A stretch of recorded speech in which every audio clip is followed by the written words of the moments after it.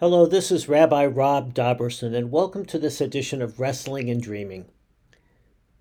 In the last episode of the podcast, I spoke about kavanah, intention, sincerity, in the observance of Jewish rituals.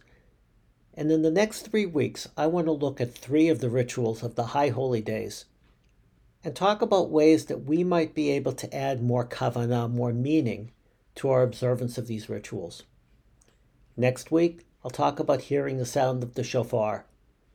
The following week, between Rosh Hashanah and Yom Kippur, I'll discuss the Yizkor service, the memorial service on Yom Kippur. In this episode of the podcast, I want to talk about a ritual which is beloved by many, observed on Rosh Hashanah or between Rosh Hashanah and Yom Kippur, the ritual of Tashlich. This ritual is fascinating to me, and I have to tell you that I could talk about it for an hour or two without any problem. I won't do that here in the podcast. I'll try to keep to my limited time for each edition of the podcast, but know that this is a fascinating subject to me. The ceremony of Tashlich, as observed today by most people, consists of the following. You walk to a river or any flowing body of water and throw breadcrumbs into the water in order to symbolize the idea of throwing our sins away and watching them float away from us. That's the way Tashlich is observed today. Many synagogues do it as a group effort. The rabbi or some other individual might bring a shofar along to the walk, as we do here often in Ann Arbor, and blow the shofar or sing songs or have readings. But the basic part of the ceremony is going to a river and throwing these crumbs of bread into the water in order to symbolize throwing our commitment to throw our sins away. There's so much to talk about this. First of all, it is clearly symbolic. Tashlich does not replace the hard work of tshuva, of repentance, of confession, of reconciliation. Tshuva, repentance, is very serious business, and it is not replaced with the throwing of crumbs into the water. That's a symbolic act, and I think everybody knows that. But even in its symbolism, it presents a difficulty. The word tashlich means you will throw. It comes from a verse in the prophet Micah, V'tashlich b'msulot yam kol chatotam. The prophet says, God, you God, will throw the sins of the people into the sea. It's interesting that we are the ones that are throwing bread into the water. And we say those words, V'tashlich b'msulot yam. You will throw your sins into the sea. Their sins into the sea. It's very important that we not consider the act of Tashlich to actually be fulfilling the prophetic statement, because the prophetic statement was God will throw our sins into the sea. What we are doing, perhaps, is reminding God of God's promise, but not fulfilling that act in and of ourselves.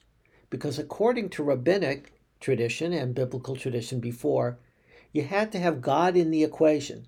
It wasn't enough to do tshuva, to do repentance. You also had to have God's forgiveness to, in essence, completely rid us of sins. So by our throwing breadcrumbs into the water, traditionally, it's not that we feel we have total control of getting rid of our sins, but it's a reminder to God to finish the process of throwing our sins into the sea. Now, some people's view of God or some people's view of Jewish tradition would say, I don't need that idea of God's forgiveness. What I need is my own repentance.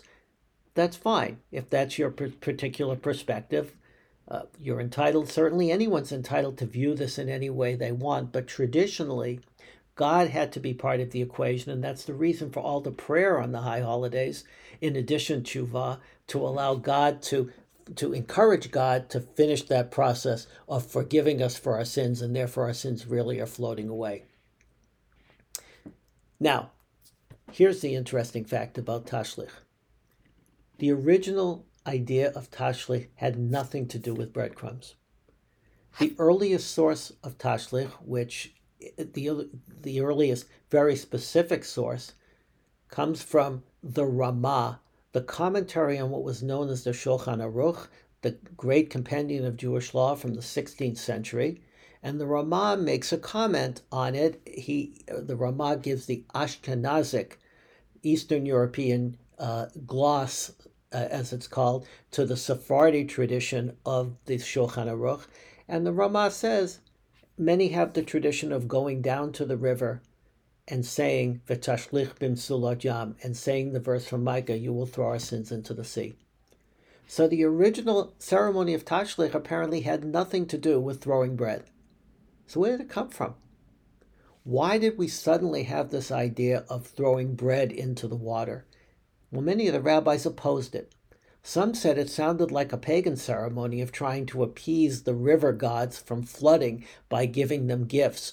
And in fact, there are many who have surmised that perhaps Jews saw people performing the ceremony and took it and reworked it so that it fit into Jewish tradition. Wouldn't be the only time that kind of thing has happened. Can't prove that certainly, but it may be that that's where this tradition came from, and that it was repurposed, so to speak, given a Jewish slant. So instead of appeasing the gods of the river, it reflected Micah's statement about "You will throw our sins into the sea." I have another suspicion, and this is just perhaps myself projecting sometimes. I have a hard time standing still and doing nothing. Maybe part of the tradition of throwing bread into the water developed because people were finding it unsatisfying to go and stand by the river. And therefore they had to do something. Maybe they were trying to make it more hands-on so that their children might find it meaningful, because we know that children love the ceremony of Tashlich. And so maybe that was a way of making it very, very tangible. So it wasn't just this idea, but you were actually doing something physical to demonstrate the throwing away of our sins. Either way, I think that it's a very, very meaningful symbolic addition. I would be very careful to say something that I've learned over the years from the people who are in charge of the Arboretum here in Ann Arbor, where we usually walk to do Tashlich. And that is, if you are going to throw bread into the water, please be very, very careful. Don't throw huge bits of bread into the water. Just a few very small crumbs will suffice, because it can be bad for the waterfowl.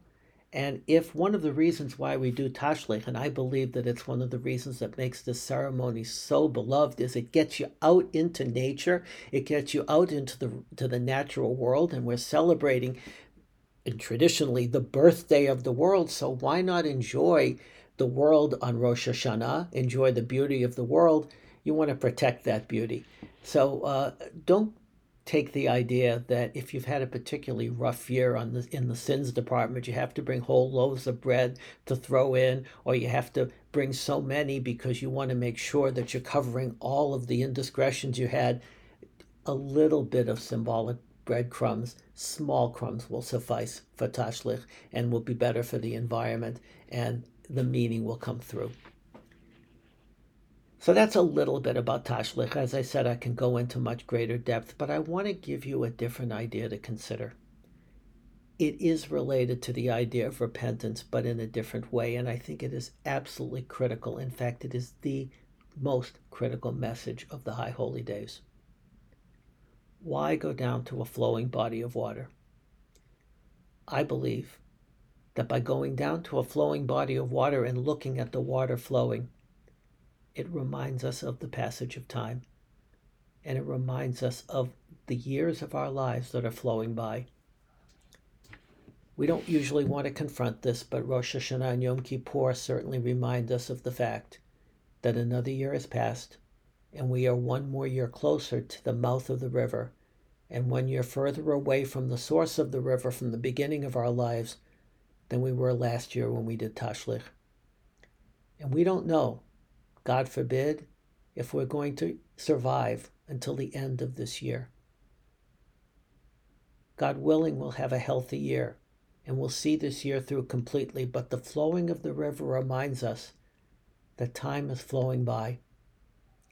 Now that can be staggering, that can be upsetting, but it can also be a reminder that all of these issues we talk about relating tshuva, relating to improving our lives, we need to do it now. We need to make the most of our lives now because time is flowing by.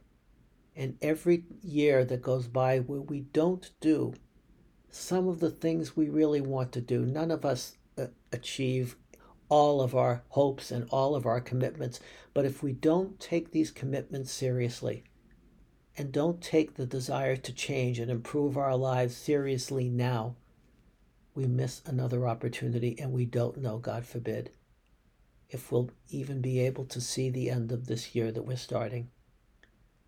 So I think Tashlich can have its fun moments of throwing bread into the water and being with family and being with friends, but it's very, very serious symbolically to think about our sins, separating ourselves from our sins, and it is even more serious to consider that the flowing of the river reminds us of the passage of time, and that as we stand there at the banks of the river and watch the river run by us, we need to know that time is flowing by as well, and the time is now to make the changes we want to make in our lives. Shana Tova, a happy and healthy year to you, and until next time, thank you.